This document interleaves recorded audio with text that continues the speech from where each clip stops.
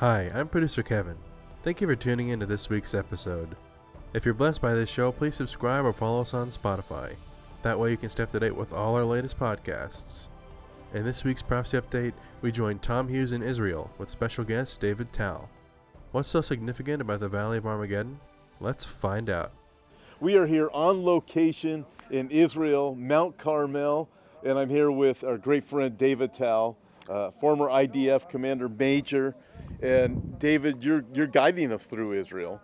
And I look behind us, and behind us is the Jezreel Valley, a.k.a. what's another name for this valley? What's it known as? Well, it's also known for the mountain that's in the corner behind us. You can't really see it right behind us, but there's a little mountain on the corner called Mount Megiddo. If you add mountain and Megiddo together in English, you come up with the word Armageddon. So this is a Jezreel Valley, but the corner of the Jezreel Valley down there is also known as the Valley of Armageddon. Yeah, so we look at this valley, and there's other hills that are back there. We have, there's a mountain back there where Gideon fought against the Midianites. Mount Moreh, okay, the place where the Bible says that they arrayed for battle after Gideon selected his special forces. It's this valley also where Deborah had her battle. And fought against the Midianites also, though in this case there were chariots and the whole area where they got stuck in the mud in the same valley that we're talking about right below us. Yeah. All right. So what else is? You have David and you have Saul and Jonathan losing their lives to the Philistines in the battle behind us, but also modern battles that were fought here during different periods. So you have Napoleon stood out here. Napoleon Bonaparte stood right up here and said, if I could select a classical battleground, this is where I would fight the battle. Yeah. And actually fought a very decisive battle underneath Mount Tabor that's actually right behind us. So we have all these different things that have taken place here. We also have this valley. It's the migration place. We have the birds that even migrate through this valley. What we understood in the modern period, by the way, is because we are the connector between Europe and Africa, we realize that 250 million birds fly through the skies of Israel every year. They do it southward, and then they do it northward. We are the connector of north and south, east and west. That's why God put us here. It's absolutely amazing. All the armies of these three continents are going to have to come to this valley.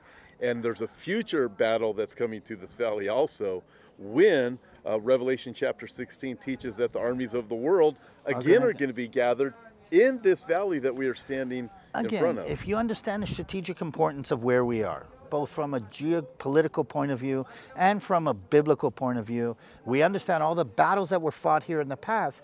It makes so much sense that the final battle to end all battles is going to be fought in the valley right below us. The final battle in the valley of the hill of Megiddo, or in English, in the valley of Megiddo, Armageddon. Yeah, and then there's one other thing it's so fascinating. I mean, we could go on for hours. Okay.